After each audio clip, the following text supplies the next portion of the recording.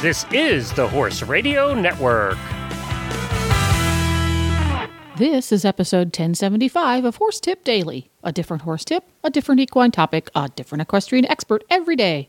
Horse Tip Daily brings the world of equine knowledge to you, one day at a time.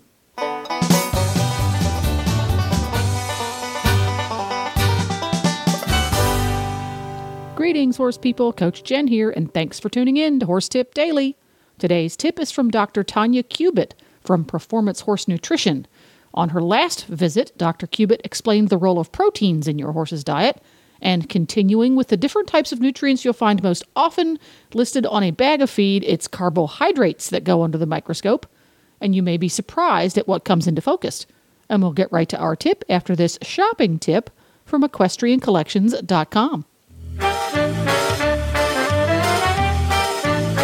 Coach Jen here, and as usual, Debbie is here from equestriancollections.com with the equestriancollections.com product of the week. And what wonderful, fantastic, matchy pair of products do you have for us today, Debbie? Well, you know, everybody who listens to me at all or has over the years knows that I am a big one for color. And this year, Tough Rider has outdone itself.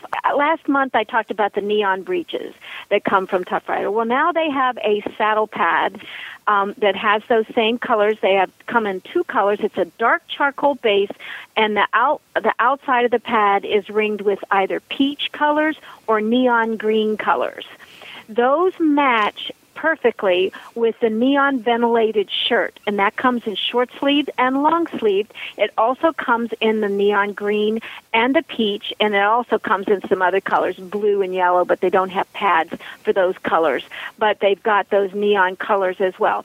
That matches with the breeches, and Tough Rider also has a tights, marathon tights, that are out with those colors as well. So if you look on our site, all you have to do is put in Tough Rider Neon, Neon, in the search engine, and all these different products will come up, and they will match. And I got myself, Glenn always teases me because I buy everything, but I got myself the neon green pad and shirt, and it worked so well, I made my sisters buy them too, so we would all look the same when we go on Judge Pleasure rides and things. It's not enough that you're matchy-matchy. You want the whole family to be matchy-matchy. Yeah, and the shirt fits true to size, which I wanted to be sure to try one on to be sure, but it fits.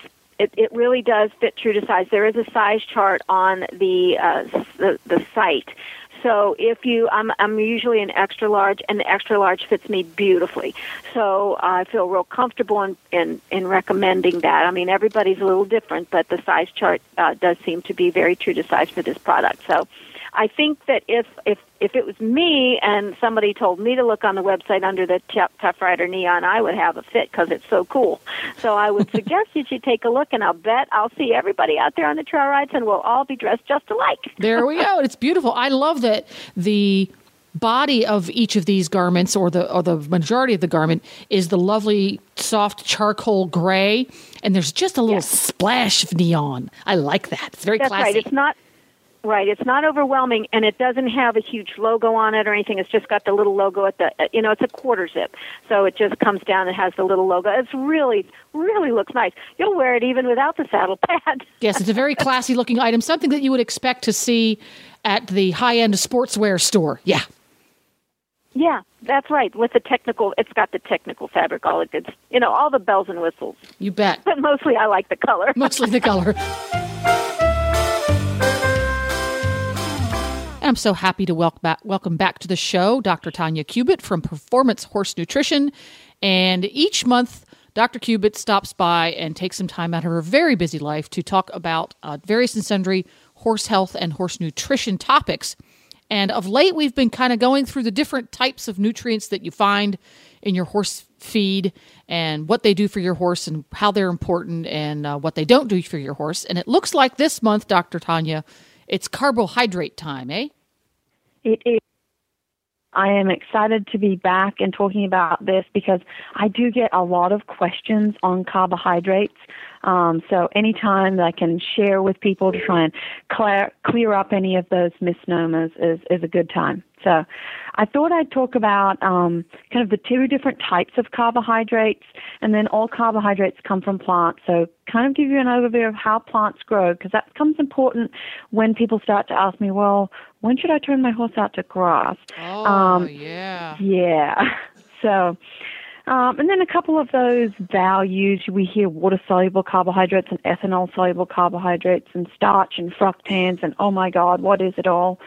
And then just to put it in perspective, well, how much sugar and starch has something like corn got in it versus alfalfa? So that's kind of my idea for our discussion today. All right. That's a whole bunch, and I've got my pen at the ready. Awesome. Why don't I start with then the breakdown of carbohydrates? Because I will have people ask me all the time, well, I read on the internet or I heard from my next door neighbor that my horse needs a zero carbohydrate diet. And I say, well, are we going to put him on the horsey version of Atkins? Not quite sure what he's going to eat. And it makes sense when you think about carbohydrates are broken down into two major categories, non-structural carbohydrates and structural carbohydrates. And the names really describe those categories very well.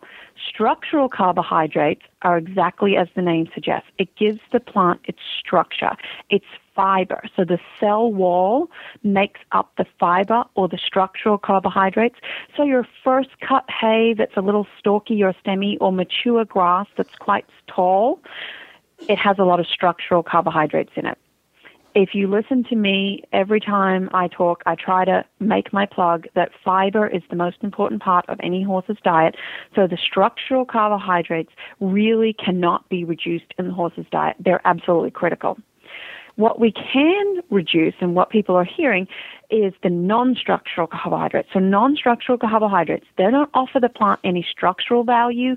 They're the cell contents or the energy storage unit to the plant. So in those horses that, say, have crusty necks, they have some kind of metabolic disorder, whether it's tying up, obesity, laminitis, insulin resistance. These are the categories of horses that we can decrease the non-structural carbohydrates. But all horses need structural carbohydrates, fiber. So you could use, I don't know if I'm getting this right, fiber and structural carbohydrate are always the same thing, or? Yes. So they're always now there are different types of fiber. That's what I was but wondering. That's for a whole nother. That's discussion. a different discussion. Okay, so that's a different category. So structural carbohydrates are fiber, but not all fiber is a structural carbohydrate. No, all fibers are a structural carbohydrate. Let's think about structural carbohydrates as like an umbrella term. Fiber is also like an umbrella term, and within structural carbohydrate, we've got fiber, and then within fiber, we have hemicellulose, cellulose, lignin, blah, blah, blah, all these different ones. No wonder you guys have to go to school for so long. That's why it takes you 8 years to get a master's degree and a PhD and everything else. And you know what? When you graduate, all you really know is how much you don't know. Well, you know way, way, way, way lots, Dr. Tanya Cubitt. So we've got I appreciate structural carbohydrates are important and good for horses' diets. I've got that so far. I've written that one down. Good. Then we go to the non-structural carbohydrates, which can be broken down into really sugars and starches. Then you can break sugars down into water-soluble carbohydrates, which just means in a lab you can extract those out of the plant with water, so it's nothing earth-shattering. And ethanol-soluble carbohydrates, which in a lab they can be extracted out of the plant using 80% ethanol. So really that's where those two terms come from. And then fructans, which are another type of sugar. And water-soluble carbohydrates, it's really a calculation of ethanol-soluble carbohydrates and fructan. Hope you had your pen because it can get very confusing. But water-soluble, the WSC value is the ESC plus fructan.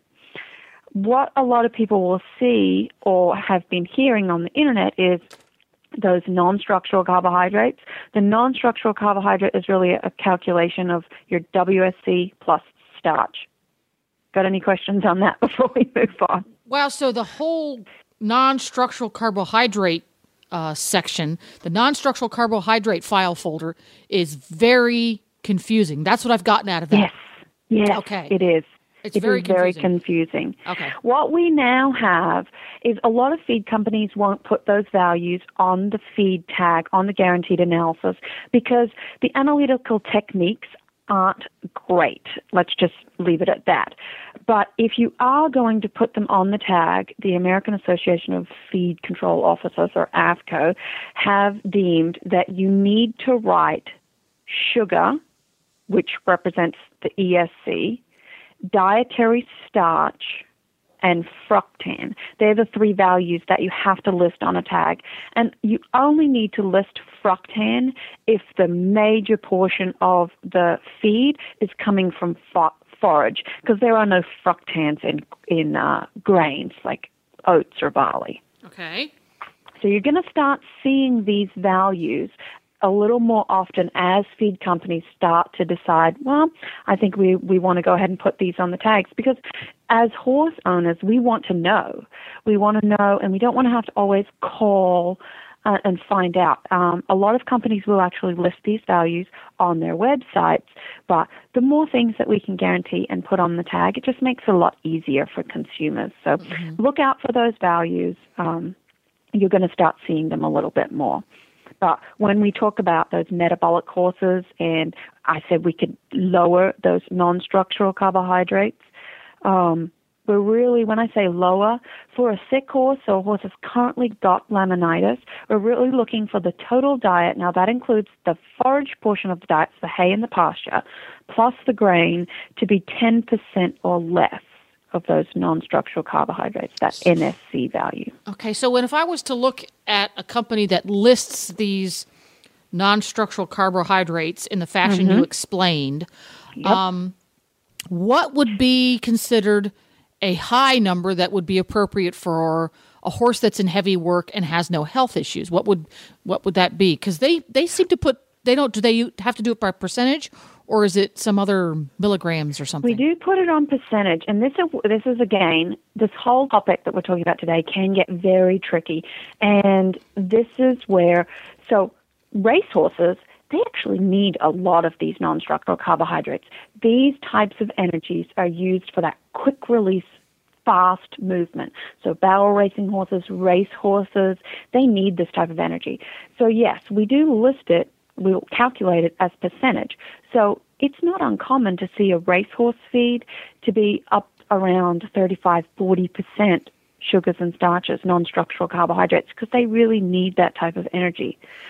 Our general performance horses, like our 3-day event horses or our dressage or showing horses, hunter horses, they don't need that much quick release energy.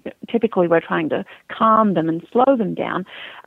So we're going to look at, if a horse isn't sick and has nothing wrong with them, isn't overweight, doesn't suffer from any of these metabolic issues, then you could probably see around 20-25% is an okay number for those horses. But for the sick horse, we really want it to be 10% or less.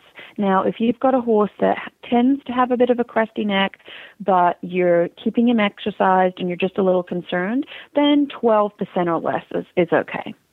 Okay, so besides looking at my feed labels, I'm going to go to the feed store, I'm going to the feed company website, I'm going to speak with a feed company representative or nutritionist like you. Besides getting that information, how else do I know what types of starch values? How much sugars and starches are in just general ingredients? Yeah, how would I know? That's a good question, because I really like people to look at the ingredients on their feed tag. So if you're trying to look for a low carb, a low sugar starch feed for your horse, you really want to avoid feeds that are high in things like corn, barley, and even oats. If I give you here, so the sugar and starch value, now my sugar value here for these grains is ESC, because again, there's no fructan, but the sugar value for corn is 3%. That doesn't sound bad. The starch value is 70%. So that NSC value that I'm trying to keep low is 73%. So if we've got a feed that's really high in corn, it's just going to have too much sugars and starches for my horse. Barley, 7% sugar, not bad. 54% starch. So cereal grains, they store their energy, as starch. Oats, 3% sugar, 44% starch. Now, a lot of people like to use beet pulp, and there are some companies that sell just straight beet pulp for a low-carb feed. And it ranges anywhere between 5 and 10% sugars and 1% starch, because most forages, beet pulp being a forage, do not store their energy as starch. Alfalfa, this is another tricky one, because a lot of people will say to me, I couldn't feed alfalfa to my, metabolic horse. That's got far too much carbs in it. No, alfalfa is a really low-carb forage choice. 8% sugar, 1% starch. So my combined NSC value is 9%. So that is a good option for performance horses, because alfalfa does have more energy or calories than most grass hay. So if you've got a really fat horse, it may put extra weight on them, but the sugar and starch content is low. So I recommend alfalfa to be in a diet, say a horse that ties up and needs a low sugar starch diet, or even a performance horse that has some of these metabolic issues and we're trying to maintain weight and exercise level. Alfalfa is ideal. Interesting. So if you've got a horse that has been diagnosed with a metabolic issue, if you're feeding the horse alfalfa as part of his total diet and part of his forage, that weight gain is the type of weight gain that is associated with higher calorie content, not the type of weight gain associated with that metabolic health issue manifesting itself, which is, I would guess, the more dangerous of the two. Mm-hmm. And in people, we know that the weight gain that is really dangerous is weight that you gain around your around your stomach, really, around your abdominal cavity. That's the most related to heart disease, diabetes, cardiovascular issues. In horses, that it's not around their belly, it's on their crest. So horses that develop a crest, even if they don't develop body fat anywhere else, they're still at much higher risk for developing their version of those human diseases like insulin resistance or laminitis. Interesting. So, again, now I've got a healthy horse that does not have a metabolic issue. Mm-hmm. Do I need to be concerned? And he's a weekend show horse. I take him to barrel races on weekends, perhaps, or some events, or maybe I do the local hunter circuit. Do I have to be concerned about looking at the NSC values of his horse feed? No, not really. The one time that you would probably look at the ingredients in his horse feed is if he starts to get a little hot, like he's a bit hyper and he's a bit uncontrollable, and you can't exercise him anymore, and you still need to give him feed to maintain his body weight. We do know also that these high non-structural carbohydrate ingredients like corn, oats, barley can also elicit a different type of behavior in some horses prone to it. So if we feed, a horse that's already tending to be a little hyper, a thoroughbred or an Arabian, high grain, high sugar starch diets, they might get a little more hyper. But other than that, no, you really don't have to look at it. Now, feeding these high grains isn't necessarily the most healthy for horses. We really like to have our performance horses on more of a high-fat, high-fiber diet. It's just better for overall gut health. But as far as metabolic health, you don't really need to worry about it. If you keep your horse's body weight under control, you're fine. Now, do they know, this is a little bit off topic, do they know at this point without any doubt, or do they have suspicions that these metabolic issues can be caused by high sugar diets like in a human? Because a human can develop diabetes simply from living on a very poor quality diet that's high in sugars for a long period of time. He's statistically more likely to develop a metabolic issue. Do they have any data like that for horses yet? No, really in horses it more comes down to that we know that these high sugar starch diets can exacerbate these issues, but obesity is the trigger to most of them. once you get fat, you're typically going to then get insulin resistant, and then because you're insulin resistant, that's going to mess with glucose and insulin regulation, and that will affect blood flow, and that can cause laminitis, as well as GI issues, which there's lots of different causes for laminitis. So it's not really the cause of it, but we know that horses that are susceptible, that have those issues, cannot have high sugars and starches because it will make it worse. Interesting. So And on that, a horse that has had laminitis, has been overweight, insulin resistant, laminitic, if you get the body weight back under control, it still doesn't matter. You still have to be very cautious with what you feed that horse because obesity is much more damaging than being too thin. So the longer you're overweight, the more hormonal patterns are changed, the more lasting damaging effects that you have. So a lot of horses that I work with, we've gotten their body weight under control, they're giving them plenty of exercise, they no longer have a crest, but we can never, ever feed them a high sugar starch diet. And we also have to make sure that they stay off high sugar grasses as well. Well, I was going to ask that question. What about pasture? How does pasture? Grass can't possibly have grass in it, sugar in it. It doesn't taste sweet at all. Oh, yes, you've picked spring grass and chewed on it, and it's really sweet versus like stalky old grass. And really, the forage portion of your horse's diet is the largest portion of the horse's diet.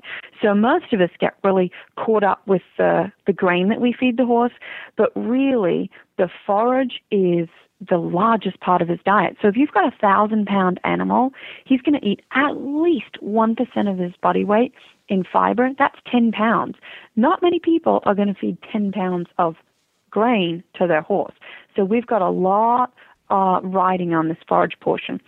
And legumes versus grass, they store their energy differently. But let me go back to how do plants grow, because this really is important for the big question is, when do I turn my horse out? So we know that spring grass is full of sugar, so I'm concerned about when I turn my horse out. Well, it comes down to more than just which season I should avoid and what time of day I should avoid.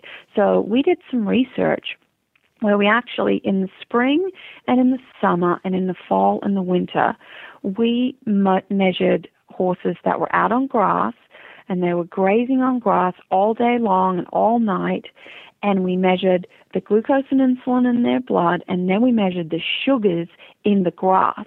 And the sugars in the grass are the lowest in the morning, and they're the highest in the afternoon. And the reason why is, during the day, the sun shines on the plant, photosynthesis, if you go back to high school biology, photosynthesis occurs, and these plants accumulate and store energy. In grasses, that's sugar. In legumes, it's starch, and we'll get to that. But then throughout the day, it accumulates. So by the middle of the afternoon, we've got all this sugar accumulated or energy accumulated. And then when the sun goes down, no more photosynthesis, no more energy storage. So then that's when the plant grows. And it grows overnight. And to grow, it uses that energy first thing in the morning when the sun comes back out. That plant has used up all the energy overnight, and now it's ready to start the whole cycle again and start accumulating energy, so at night it can grow. So first thing in the morning is the lowest sugars in the grasses. Middle of the afternoon is the highest. But grasses and legumes like alfalfa or clover are different. Think about legumes like alfalfa or clover as self-limiting. They're just like they have a gas tank like your truck does. And when the sun is shining on them, they will only accumulate as much starch as can fill up that gas tank. Then the plant has to grow in order to make space so we can put more in there. Grasses, they will continue to store sugars while the sun is shining. There is no limit to the amount of sugar that they can store. I've seen some values on grasses where the sugar content was up around 20-25%. There's no way legumes are ever going to get that high. Interesting, but yet you don't see, at least for horses, pastures with legumes in them, because nobody would pasture a horse on an alfalfa pasture. No, and the other reason is, as agronomists, what we've done, the other things we think about when we design grasses for horse pastures is, well, now we can confine horses into smaller areas. So we've got 4 or 5 horses on 5 acres. So there's a lot of areas of the field, like near the water or near the gate, that it's going to get trampled, and maybe they're going to get muddy. And this grass has got to withstand seasons. Because you've got to think about, in the wild, horses roamed over wide open spaces. They didn't spend all their time on one plot of grass. And so as agronomists, we've tried to make grasses stronger so that they can withstand trampling and not get ripped out and not die during the seasons. What makes a grass stronger? Sugar. Really? That's its ability to store energy. So a lot of your improved pastures are going to be higher in sugar content. Interesting. So is taller grass, for example, you mow it and you set your mower at a very high level, or you have fewer horses so the grass is taller, is taller grass going to be lower in sugar than grass that's been cropped real short? Because I know my horse always eats the short stuff first. The short stuff is the sweetest. Aha. And so, because it's the youngest, it has the least amount of those structural carbohydrates. As the plant grows and gets more of those structural carbohydrates, it also develops certain types of those structural carbohydrates that are less palatable and less digestible. So that grass isn't that tasty. So we don't like people to leave the grass too high, because then there's just a lot of bulk. So that will just make them fat. But we don't want you to cut it too short either, because too short, we're going to only have that really sweet grass. And also, if you get a drought or just a time where there's less moisture, then your grass is a lot more stressed and may actually die off. So we recommend, around 5-6 inches. Mm-hmm. Got it. For a good height, yeah. Got it. I'm going to make a note. Reset mower. Okay. So that's how the plant grows. That's how it stores the carbohydrates, and then it uses them up overnight to get a little bit taller. So we've got that, and we've got to. So ideally, if you've got that horse that is going to have some metabolic issues, timing his turnout is going to give him the ability to eat a little bit more grass with less effect on his metabolism. Absolutely, yeah. Got it. Okay. The other things you can do are also, if you don't have the ability to lock them in the afternoon, is you can put a grazing muzzle on them, and they can still eat grass through the grazing muzzle, and they can drink and all kinds of things. And that's actually something that both of our horses wear, because they're both prone to chubby and prone to cresty. And an added benefit that I discovered with the grazing muzzles is, because of the thickness of the rubber base on it, it keeps him from eating the super short grass, because he can't get down that far. So they can't nip it exactly. They can't pull it really close to the ground, and it frustrates Beaker a little bit, because Beaker's a little fussy. He would really rather not eat that tall, stringy, less tasty stuff. He wants the really yummy bits at the bottom. So, but very well worth the time and effort to get your horse to learn how to wear one of those. The only thing I think they need to develop with a grazing muzzle is a harness that goes up over the neck, over the withers, and straps around the girth, because they always get them off. That is very difficult. You have to become a real expert at fitting those things. And, you do. Yes. Oh, yes. And Cribox is your friend. That stuff they make to make your halter taste terrible, so his friend doesn't take it off for him. That's a good point. I haven't thought of that one, because, yes, the other ones in the field are always ripping it off them. Yes. There's just one more thing that I want to touch on before we end, and that is, we mentioned a little earlier about the sugar and starch content and what is the ideal percentage, 10 to 12% for your sick horses. And so when people look at feeds, and if they're looking at the tag, they're going to be looking for those values. But what I need to get people to understand is percentages don't mean anything unless they're assigned to an amount of feed that you're feeding. So, for example, let's say we've got a feed that has 25% non-structural carbohydrates, which most people would say, and based on what I've just said, is way too high. There's no way they would ever feed that horse. But you're only feeding 1 pound a day of it. Uh-huh. Then so if you work it out, you actually only end up feeding your horse about 4 ounces of sugars and starches. Versus if you were to feed a feed that was 13% sugars and starches, well, that's more close to what we would like, but you have to feed 3 pounds a day of it. Now we're getting around 6 ounces of sugars and starches.